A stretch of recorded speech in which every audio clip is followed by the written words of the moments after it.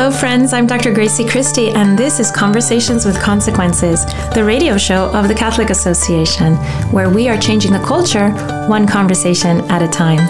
You can listen to Conversations with Consequences on the EWTN Global Catholic Radio Network at 5 p.m. on Saturdays and also on SiriusXM channel 130. If you want to listen to our show as a podcast, go directly to your favorite platform or to thecatholicassociation.org/podcasts. This week, we will be concentrating on the scourge of modern-day slavery, and later in the hour, we'll be talking to Sister Linda Dearlove. She has been working for many years on the streets of London, helping sexually exploited girls and women. But now we have Luke de Pulford. He is the founder and visionary behind Arise, an organization that is set on abolishing human slavery in all of its atrocious forms. Welcome to Conversations with Consequences, Luke. It's lovely to be here. Thank you for having me. Before we get into your really wonderful organization that's doing so much good on the ground, and we really want to talk about that, I do want to ask you to clarify for us what modern slavery is, because most people, including me, have had this impression that slavery was abolished a long time ago, and in fact, that slavery is illegal all over the world. So why are we having a conversation about modern slavery? Because unfortunately, modern slavery was not abolished like everybody thinks. So over here in the UK, people think of William Wilberforce. He abolished slavery. It's all gone. We don't have that anymore. But sadly, that's not true. In 1927, there was a slavery convention which tried to define slavery. And it talked about it as being when somebody exercises the control and rights of ownership over another person. And if you think about it, there are many types of exploitation that fall under that. Things like forced labor, when people are forced to work against their will, often with little or no money, or to try to pay off debt. Things like organ trafficking, where people are persuaded to sell their organs for tiny amounts of money because they're in exploited situations and they can't say no. Things like sexual exploitation, so what most people would associate with human trafficking, where people are exploited for sexual gain. And there are many other types too. Forced marriage, you could say, falls under the category of that kind of ownership. So when we talk about modern slavery, what we mean is a very broad family, if you like, of types of exploitation, of evils. And those types of exploitation are all connected by that control and that ownership. That's how I would define it. In the past, when somebody owned a slave, they had ownership. They had papers that had that person's name on them, and they belonged to their owner, body and soul, as it were. And now it seems to be more about control of the person's actions and the way that the person can choose or choose not to participate in what the owner is requesting of him. Does that seem like a fair definition? Well, I think so. The problem with choice is that people's choices are always coerced. People's choices are always made in circumstances. Mm-hmm. You can't just take a choice in isolation. So if you imagine it this way, in Eastern Europe, where we work at the moment, there are some extremely poor families with very, very sick parents, and their kids feel that they have to work to bring in money for the family, and the only work that's available to them is very exploited work. They're children anyway, they shouldn't be working, but it's extraordinarily low wages that they end up bringing back home. Now, we might say, when we look at people who are exploited, why don't you just choose to do something else? They don't have any choice. Their choice is coerced, and they don't make a choice free from their circumstances. So my point around that would just be, there is no such thing as a completely free choice. It's always determined by your economic and social circumstances. I like this point. I like this point that you're making. I had a conversation with a friend recently, a Brazilian friend, and I told her that I was really happy with President Bolsonaro because he had stopped this exploitation of Cuban slave doctors. He stopped that program where the Cuban government was renting out Cuban doctors, as it does, many millions across the world, but Brazil stopped that. And she said to me, but those doctors are so much happier being in Brazil than in Cuba, and they make that choice. So I tried to explain to her what you just said so well, that these are coerced choices, and their choices are actually very narrow, and they do end up being slaves of their regime. I think that's right. And I'm glad that you've used that word, slaves, because it's a very strong word, and it's one that has huge cultural resonance, particularly in the US. People shy away from using that word. But let me tell you, there's a wonderful professor of the history of slavery up in Yale. And he was put this question. Somebody said, is it really slavery that these people are facing now? Is it really appropriate to call it that? And his answer was absolutely yes. The features are the same of the types of exploitation, and the control is the same. We're just in a different era, so it manifests differently. So it's courageous to use that word, but it is the correct word to describe what's going on. And this is not a small problem. The estimates are that 40 million people worldwide are suffering modern slavery, what people call modern slavery. Right now in the United States, so Luke, you're in London. I don't know if I mentioned that to our listeners. And I'm in Miami. Right now in the United States, we're suffering through race riots. It's very terrifying. I've lived through them before. I moved to Miami actually in 1980 from Mexico during race riots. I'm still a little scarred from that. And I know that there's so much horror going on in the United States. And people say, with justice, that this is a sequela of our history of slavery. And I think there is justice in that. So I wonder, in the big picture, if there's 40 million plus slaves in the world, what horrible sequela are we going to endure as a global community from exploiting our brothers and sisters this way? See, this is such an insightful question, because what it really does is unveil how complex this crime is and how multifaceted the consequences are. So we're talking multi-generational consequences here. And we know right now where we work with some of our networks in India, there is multi-generational bondage in places like brick kilns, families that have never known anything other than working in a brick kiln. So for those families, we have to try to think, what will be the consequences of that if and when they ever see liberation? The multi-generational anger, which is inherited by them at the injustice that their parents and their grandparents had suffered. Of course, this is going to bear a terrible burden down the generations. And what it does, and I think this is why your question is so important, is it starts to point towards what we can do about it. Because it simply isn't enough to throw money at problems like this. And what's needed is profound healing within those affected communities. And that cannot come about at a distance. And Arise's whole vision has always been that it must happen within communities themselves. I want to ask you about Arise. You founded it. And what I understand about Arise is that, as you say, it is not something that treats this terrible scourge of modern slavery from a distance, but it is present at the point. It tries to be present at the point where these horrors are happening and for the people that are enduring them. Absolutely. Well, the inspiration for Arise was the witness of those who give their lives to this cause at the front line. So I mean the people who day in, day out, thanklessly serve their communities. The silent heroes of the anti-modern slavery movement, that's the inspiration for Arise. When you've got so many millions who are suffering in this way, in so many different ways, we have to use the power of communities. One thing that we know from some of the research that Arise has been doing recently is that there is a direct correlation between community trust and slavery prevalence. What do I mean? Basically, the more trust you have in a community, the less slavery you have. Now, that might seem intuitive to us, but what are we doing to build trust within communities? What are we doing to enable civic institutions, civil society, small organizations, parishes to come together to become more resilient against these terrible crimes, against the deception of human traffickers, against those who would exploit their children? Well, we've got to try to use those levers. We've got to try to develop that community trust. And that's at the heart of Arise's vision. Because if we can do that, if we can build up trust, which really is, it's like kryptonite to exploitation and slavery, community trust, it kills it. How do you mean? I'm sorry, I'm not understanding. How do you mean trust? Trust between who and who? So let's put it this way. If you are trying to help somebody who'd been sexually exploited, and that person was in a situation of terrible coercion and control, in order to assist them, they would have to trust you. So you wouldn't be able to get them out of that situation without a sense of trust. And we've seen this in places where, for example, the police might have elements of corruption and can't be trusted.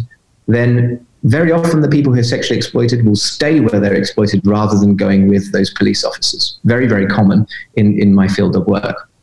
Moreover, and this is the more profound point, I mean trust between civil society and civic institutions. So things like the police and churches, things like local NGOs and religious figures, all of the pillars of society. Now, if you don't have that, if you don't have a real kind of strong nucleus or strong enmeshing between the different parts of civil society, you find that there are lower levels of trust. And, there are some quite robust measures of trust worldwide. So this is something that people often measure. And they measure things like, how much do you trust your government? How much do you trust your local police officers? Would you trust, for example, your parish priest or something like that? There are lots of organizations who do this work.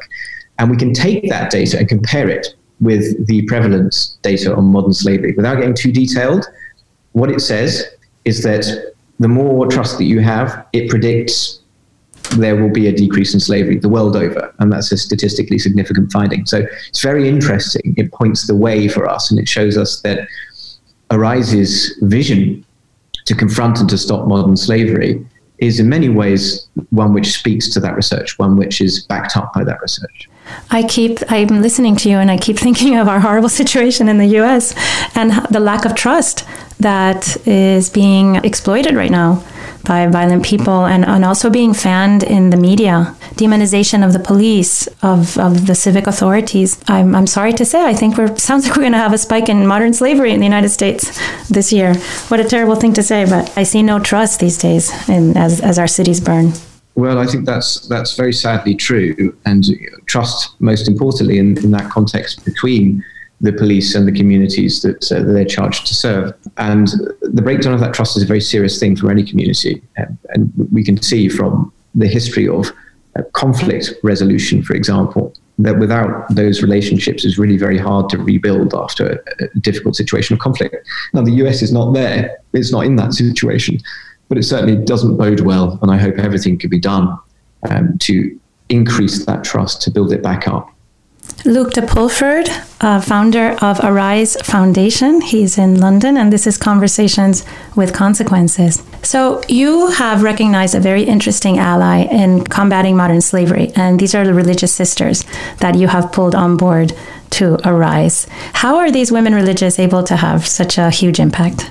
Well, there are a few things to say about them. The first thing is that they were doing this work way before anyone else. So before we came on the scene, they were doing it. Sisters have been doing this work for decades, if not more than 100 years, because they've always worked to confront exploitation where they found it. They've seen a need and they've responded to it.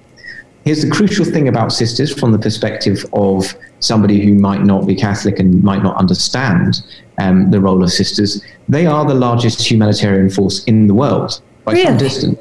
Well, there's nothing to compare with them. There are hundreds of thousands of sisters at the front line working to protect communities. There's no other international institution anything like that size.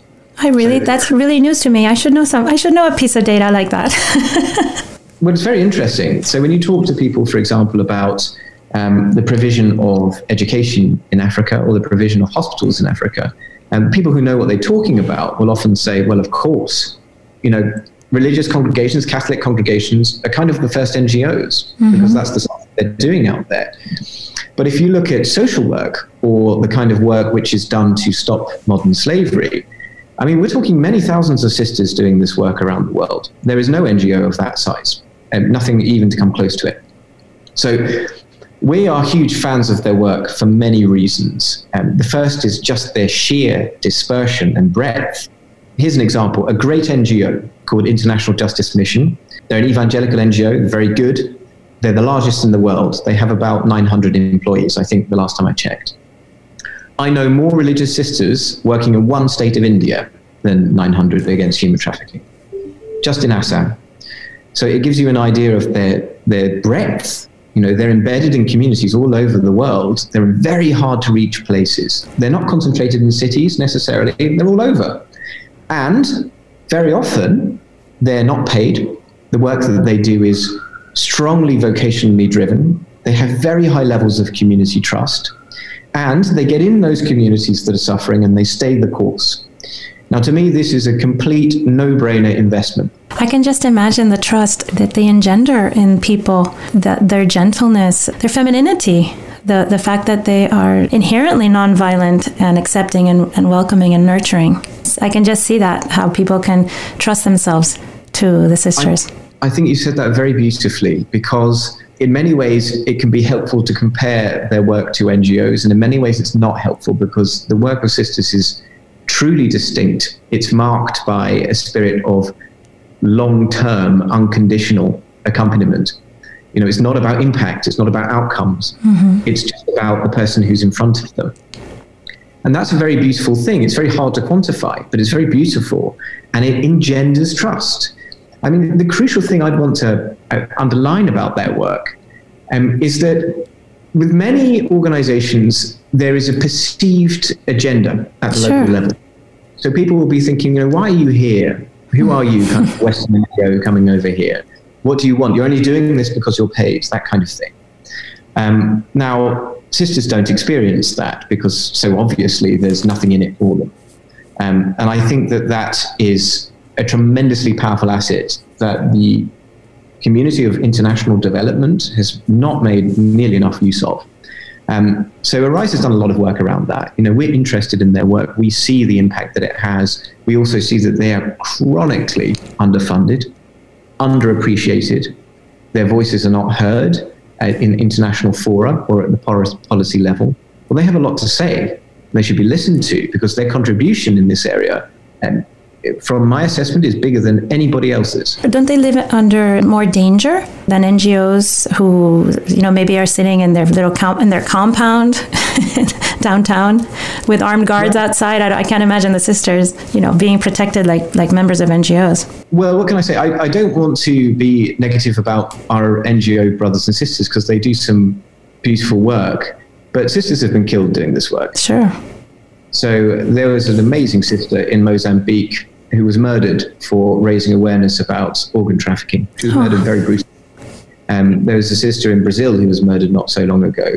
There were sisters in India who've been kidnapped and threatened. They do suffer under very difficult circumstances, but they know that they're going to suffer under those circumstances. And they've made that choice. It's a discernment, actually, to do what they're doing, and a daily sacrifice. So, I mean, from a purely secular standpoint, you've got to look at this and think, well, why aren't we supporting these people more? You know, their work is clearly leading the field in so many ways. They're doing things that many other people wouldn't want to do. And why? What's the answer to your question? Why aren't we supporting them more? As a global community, I mean. Well, frankly, I think there's a prejudice against them because they're faith-based. They're faith-based. I think that the very secular human rights community struggles to appreciate faith-based work. Sure. And they become very suspicious of proselytism. They become very suspicious of motivations. And because there's a lack of understanding and very often a huge theological deficit amongst the human rights community, they just don't really grasp it. They don't really get it. There's another reason, which is a bit more complex, which is that in the world of human rights and international development, we've become obsessed with impact. And impact is a very important thing, but the way we measure it is a bit crazy. It's very narrow. So there's a huge focus on numbers, like how many people did you help? How many people were there in your How many sandwiches did you distribute on Tuesday? Exactly. Now, those numbers don't mean a lot to people who are dealing in love and trust. Sure. And I'll try to highlight what I mean with this story.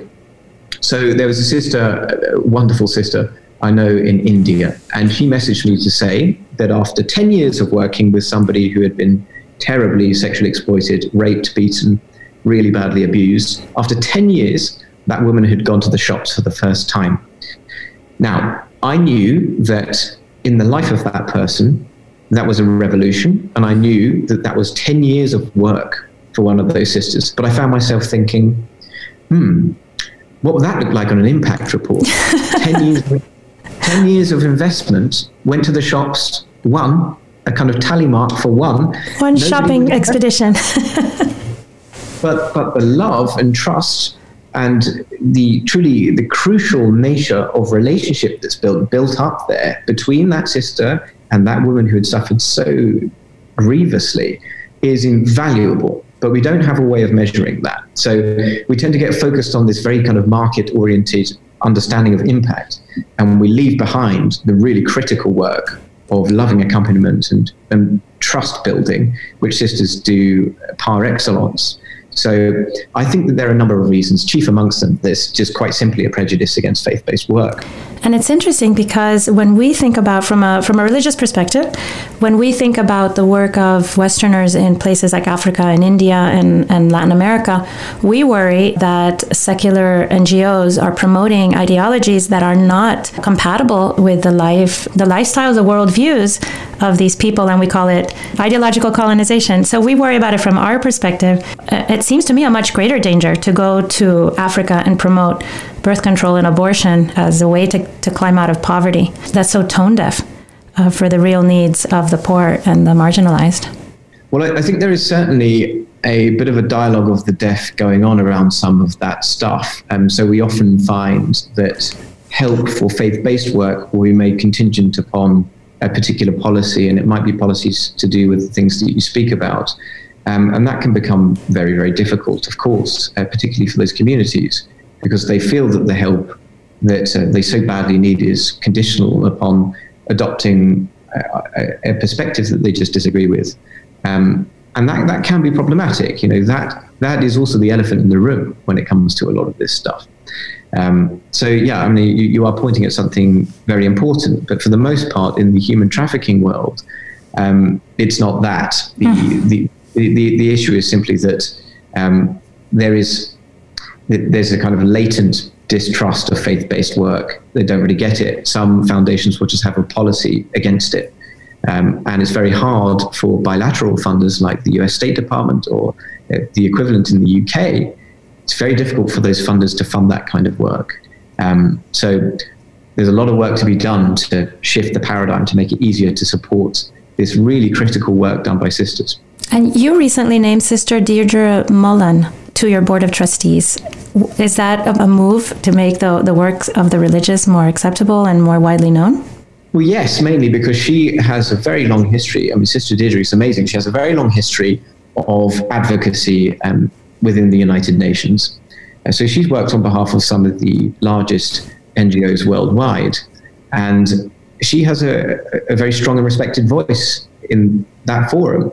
And I think that what Arise is trying to do with Sister Deirdre particularly is give her the tools to be able to advocate even more strongly. Because we've got our ears to the ground all over the world, and we hear what people are saying. They're telling us about what's going on right now under the cover of the pandemic. They're telling us about some of the difficulties, like, for example, that they could never win support or funding from some of the large institutions that we've already named. So we need to be able to talk about that. We need to be able to decry that injustice. And people like Sister Deirdre are very well placed to do that. We can give her very hard evidence for her to go to the UN and to say, we've got to find another way of doing this, guys. We've got some of the most impactful work, chronically under-supported, just because we have a blindness to faith-based work. Something has to be done about that.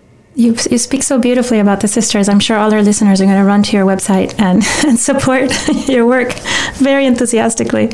And Luke, we don't have much time left, and I wanted to ask you about something else that you are very concerned with, because I follow you on Twitter, and it's always very interesting. And you follow the situation in China very closely and in Hong Kong. And just to keep it in the same, there's a lot to talk about there, but to keep it in the same world, the state-sponsored slavery in China is a very real thing.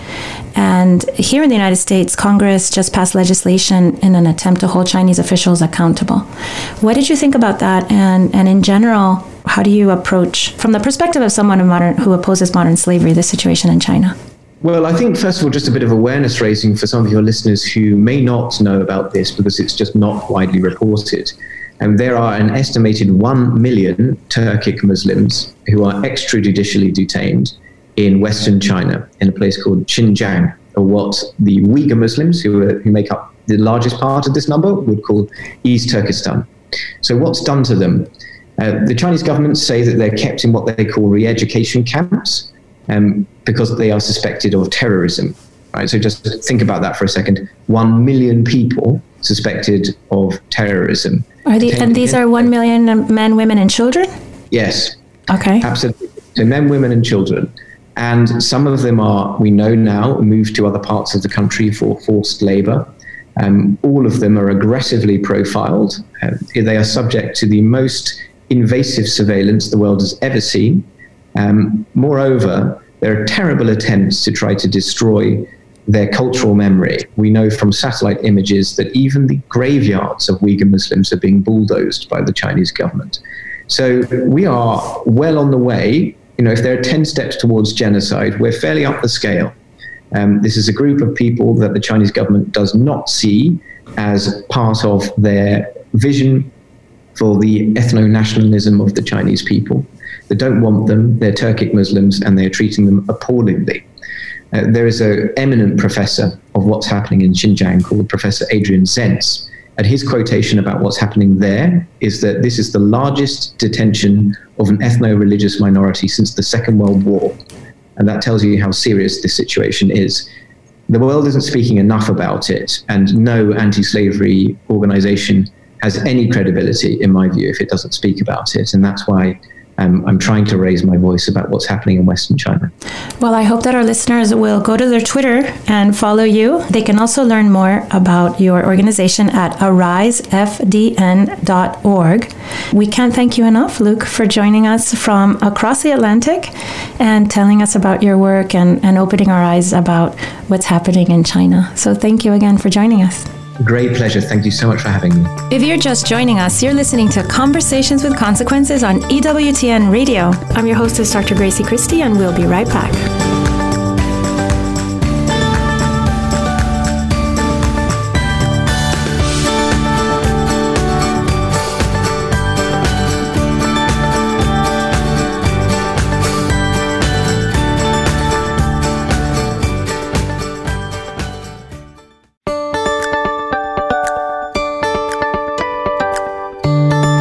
Welcome back to Conversations with Consequences, the weekly radio show of the Catholic Association, broadcasting every Saturday at 5 p.m. on EWTN Radio. We continue our conversation on modern slavery now with Sister Linda Dearlove, who has worked extensively with women on the streets of London who have been exploited. Thank you so much for joining me, Sister Linda. Hello, you're very welcome to our little world here in London, a funny locked-down bubble. Yeah, so we just got off the phone right now. We just finished talking to Luke de Pulford, who was also in London. So we're having an all-London episode this week. Really fun. Although we're talking about very sad things because we're talking about modern slavery. And Luke told us some really interesting things about how religious sisters all over the world are on the front lines and have been for hundreds of years, I'm sure I can say, on the front lines of battling all sorts of injustices, specifically the injustice and the great horror of modern slavery, which is going on all around us, including in the streets of London. So you're one of these sisters that he was telling us about, that you have, your hands are in the mix. You're facing this problem on a personal basis, on a heart-to-heart basis. And how did you get involved in helping exploited women? I think it's quite strange to know how I did that, because I came to London originally to work in a facility for homeless people and began to see that in the midst of that, there were a significant number of women, many of them young women, often attached to a man whose needs we weren't really serving because they never asked for anything. The men were very loud and demanded things, and the women didn't. And so gradually began to be aware that a number of these women were involved in prostitution in order to pay for both their own and their partner, boyfriend's drugs.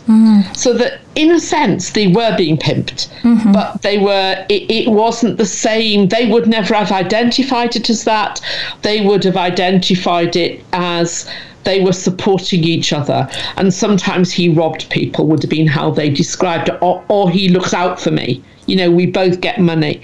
But she was being used. She was being used as a commodity that could be traded. Her services were being traded. She was selling, as she would have seen it, but as I would have viewed it, she was being sold in order to get the need, predominantly of the man. And that was, no matter how you looked at it, the second that relationship broke down, he would find somebody else who was going to do the same thing. And these young women were being pulled into that and pushed into it. And so I began to look at what services needed to be developed from within that lens and develop those services from within a mixed homelessness provision. It became aware that you couldn't, and although we had a kind of room that was built almost like half a circle, all of glass, but had darkened glass so that from the inside you could see out, but nobody could see in. I began to take the women in there some of the times under the auspices of just having a coffee afternoon. But once you got the women talking and it was a free space, although they were looking at and watching whether the man was calling for them to go, they would begin to talk. And I would say, what would you be doing if you were doing this? Or what can we do? Can it work? And they all without fail said, not while he's here. Do you know? So it was at that point I began to look and to feel that I had a call to do more. And gradually over a number of years, I tried to do that from within that facility and eventually realised that that organisation didn't have the courage to tackle what was needed within the context of challenging the systems that entrap women in prostitution. What was it they were afraid of, if they lacked courage? I think they lack courage because, it's really easy when we talk about modern slavery. The church, quite often, the faithful, find it easy to think about these innocent Madonnas who are brought in from another country here into the sex trade. Or a child, a 13, 14-year-old girl. But they're brought from somewhere else. Yes. The second you have to challenge that infrastructure in your own country, people have to challenge some of their own moral views and values. Is it because they are being encouraged to think of prostitution as sex work, as something that women can just choose to do without, that we can't be moralistic about it? Some people view it through a lens that moves into morality and public decency. And all of our laws are built around public decency. They're not built around morality, they're built around public decency. And I think the same is probably true in the States. But the reality and the arguments against it pro-sex work are all about a woman's right to choose. But nowhere in that is there anything that's looking at rights. And the reality is, what choice does the woman make? She chooses to survive. She chooses to allow her body to be used in a way in order to survive. And for the most part, it's within a system that is trading her, if her only choice is survival, she's not choosing sex work. And if we look at it from a faith perspective and everybody's right to decent work, you have to acknowledge that there is nothing within the systems of the sex trade that will ever provide that, can ever provide safe working environment for the woman. Sister, never really are about choice. You make a very interesting point that Luke de Pulford made in the first segment as well, because a lot of people defend structures of modern slavery because they say that the people are choosing to participate in them. The slaves are choosing to participate. We didn't talk about sex work or prostitution, but he said there are times, and he's known of these cases where children choose to go to work to support their families who are not able to work. And that is not, we can't talk about people choosing freely these situations of oppression and abuse and exploitation. And I think when we think about young women or older women, for a woman to feel the necessity to sell her body and to expose herself to that kind of danger and horror and indignity, this is not a choice. Nobody grows up as a little girl hoping to be a prostitute one day.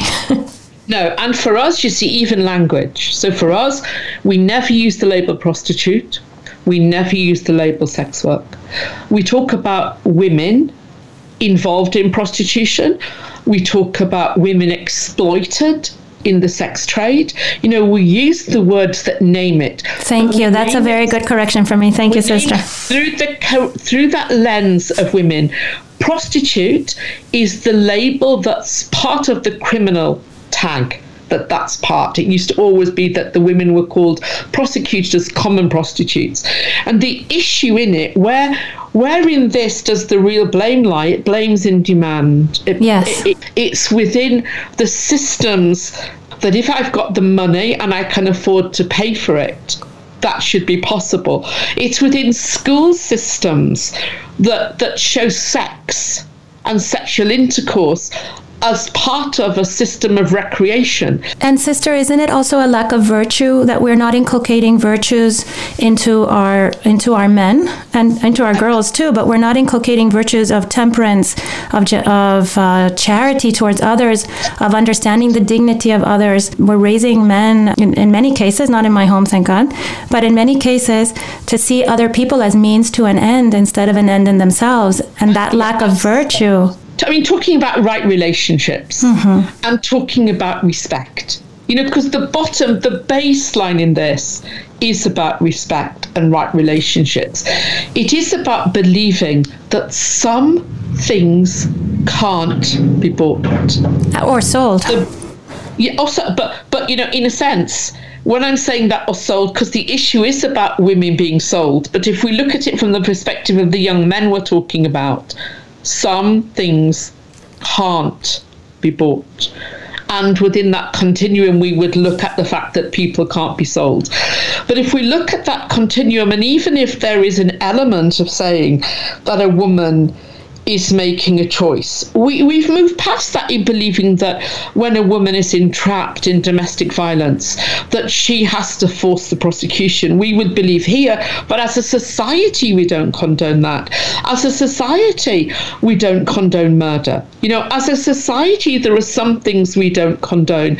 But in addition to that, if you look at the role, particularly from the perspective of faith perspective, the notion that right relationship, and for us the building blocks that are also about marriage and the place of intercourse within that are about where we, within a faith community, we would see that. But actually in the wider society, we see the notion of that sexual relationship within the intimacy of a partnership as part of the building blocks of society. They are the building blocks that make up families. And that is the place within which we see the notion of that sexual intimacy that we would believe therefore can't be sold. I think in addition to that, one of the things that's really critical within this same dialogue is how we understand consent. Do you believe that consent can be bought? Because ultimately, within the issues and the conversations around sexual intercourse, we presume that there is a mutuality of consent. And if within that one party is paying, either the person or somebody else, for that sexual service, in inverted commas, we are in a situation where consent is no longer valid. And, that conversation about consent is critical. And I don't believe within the context of prostitution, when money changes hands, that we can honestly say that consent is freely given and exists. If you're just joining us, you're listening to Conversations with Consequences, and I'm talking to Sister Linda Dearlove. She's in London and she works with exploited and sexually trafficked women in that city. Sister, it's interesting you bring up the point of consent. I feel that it's a terrible thing to reduce sexuality and proper relationship to issues of consent, because just because two people consent to do something doesn't make the thing morally proper and not exploitive. But especially, as you say, in the case where someone is buying and the other is selling. Morality-wise, it's the underpinning issue when we look at sexual assault or we look at rape. And that's why I would argue that the continuum that happens in the sex trade is taking us in that direction, which is why we do have to look within our legislation at how we frame consent. Because I would argue that within the context of the sex trade, and particularly within the context of prostitution, the levels of sexual exploitation that are happening and abuse that are happening to women is we are talking about the woman, because predominantly we're talking about women in prostitution. The woman is a victim.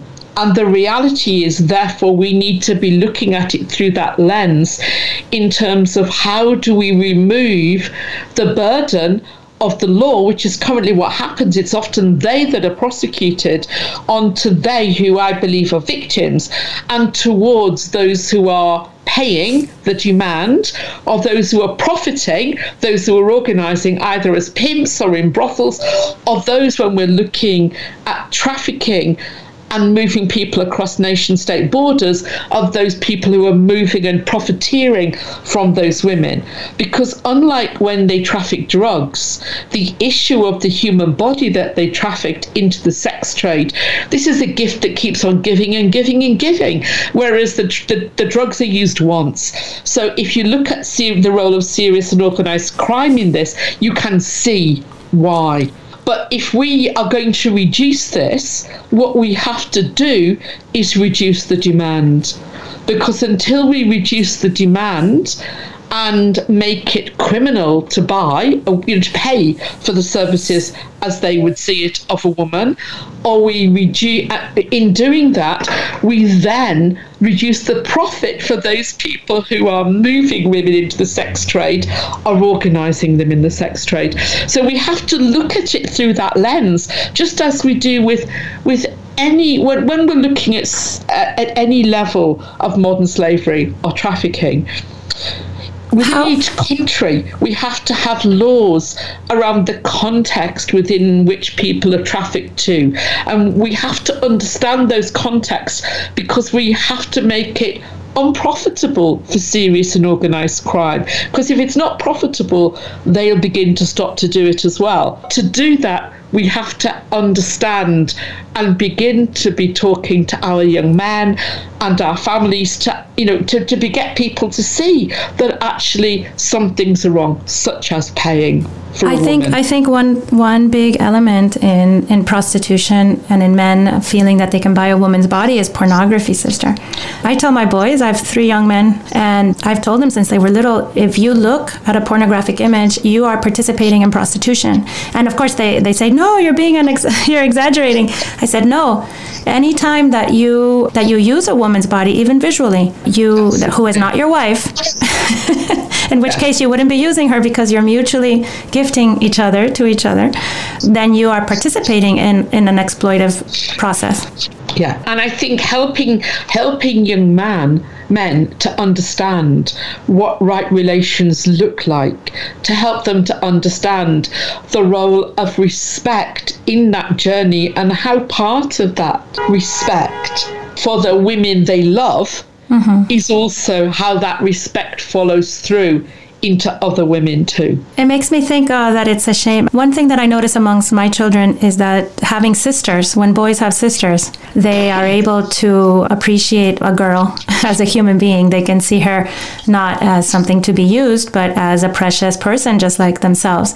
It also makes me wonder how much of this lack of virtue in men comes from the breakdown of the family. If you don't have a good, strong father in the home, teaching a boy how a good man treats his wife and treats other women, and also not showing young girls how valuable they are and how their dignity is precious, is so precious, and they have to guard it. I think in addition to that, how we enable young people to interact with what's going on in films, in television, is critical. I smile because my sister has 4 boys, 20, 18, 16 and 14.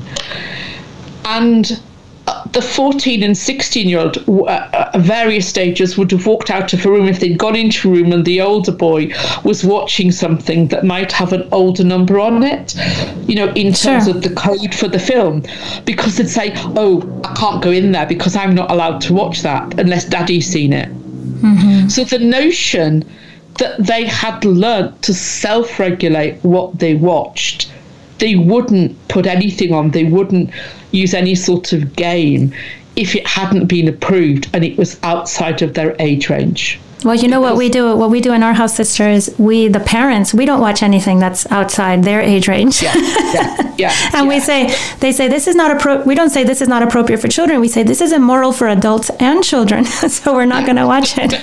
But that notion of how you help them to learn that when you were very small, what you were watching and what you were allowed to watch was one thing, but then things get a bit older and sometimes the age ranges because there's violence in it. And sometimes you might want to watch some of those things or some of the things that you may not approve of, some of the things that are being promoted, but they give you the chance to have a dialogue about why you wouldn't and what it's about. And it's how you monitor and enable children to grow with that that gives that possibility. And I think the issue we would find with many of the women who are involved, I'm sure in the streets in the streets in all of our countries, who've become lured, entrapped in prostitution as a way of survival. Often they've been pushed into it by a family member or pulled into it by a boyfriend in whatever way, shape or form that they called them to survive, or through a drug trafficker or seller, whichever way we would look at that. But many of them were children who were looked after by the state. Sure. There were people, as you say, where families had already broken down. They didn't have those same chances that we would take for granted. Well, thank God, sister, that you and your coworkers are at the front lines and doing that for these women and helping them exit a terrible life that, as you say, they're enmeshed in through no fault of their own. It's a very sad thing, and we'll join you with our prayers and also our listeners. Thank you for joining us, sister. And to learn more about Sister Linda Dearlove and Women at the Well, which is the name of your organization, please visit watw.org.uk, or you can go ahead and Google Women at the Well UK. So thank you again, sister.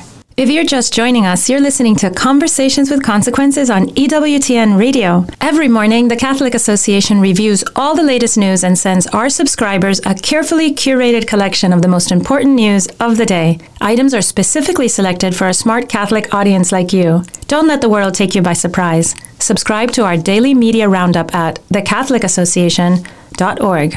And now, Father Roger Landry offers us, as is customary, a short and inspiring homily to prepare us for this Sunday's Gospel. This is Father Roger Landry, and it's a privilege for me to be with you as we enter into the consequential, existential conversation the risen Lord Jesus wants to have with each of us on Trinity Sunday.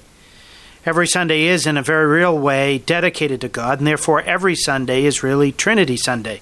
But since the 1300s, the Church has celebrated on the Sunday immediately following Pentecost, a feast dedicated to the Holy Trinity, to help us all focus more explicitly on who God is in His profound, mysterious depth, and therefore who we're called to be, made in His image and likeness. We read an incredibly important paragraph in the Catechism of the Catholic Church. The mystery of the Most Holy Trinity is the central mystery of Christian faith and life. It's the central mystery, not just with regard to what we believe, but how we live. The Catechism goes on to say why. It's the mystery of God in Himself. It's therefore the source of all the other mysteries of the faith, the light that enlightens them. It's the most fundamental and essential teaching in the hierarchy of truths of faith. The mystery of the Trinity, in other words, enlightens the mystery of creation, of redemption, of sanctification. It illumines every page of sacred Scripture. It helps us better to understand the commandments. It sheds light on the four last things. It reveals what is the root of all the sacraments and prayer. The Catechism paragraph concludes, the whole history of salvation is identical with the history of the way and the means by which the one true God, Father, Son, and Holy Spirit, reveals Himself to men and reconciles and unites with Himself those who turn away from sin. underneath the history of the world, underneath our own personal history from the moment of our conception in our mom's womb till now and beyond, has developed within this mystery of the Blessed Trinity. Therefore, it's crucial for us as human beings, not to mention believers, to pour ourselves into the mystery of the Trinity. That means not just pouring our minds, but our heart, soul, strength, and entire existence into this reality. Our Christian life is meant to be a Trinitarian life. Your life, my life, is meant to be Trinitarian. So how do we live a Trinitarian life? We certainly are helped to live this reality liturgically, although sometimes we fail to recognize it. The whole Mass, for example, is lived in communion with the Trinity. We begin Mass in the name of the Father, the Son, and the Holy Spirit. We end it by receiving the blessing of Father, Son, and Holy Spirit.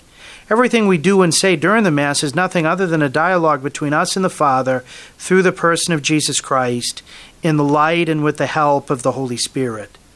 But the liturgy should never be separated from life.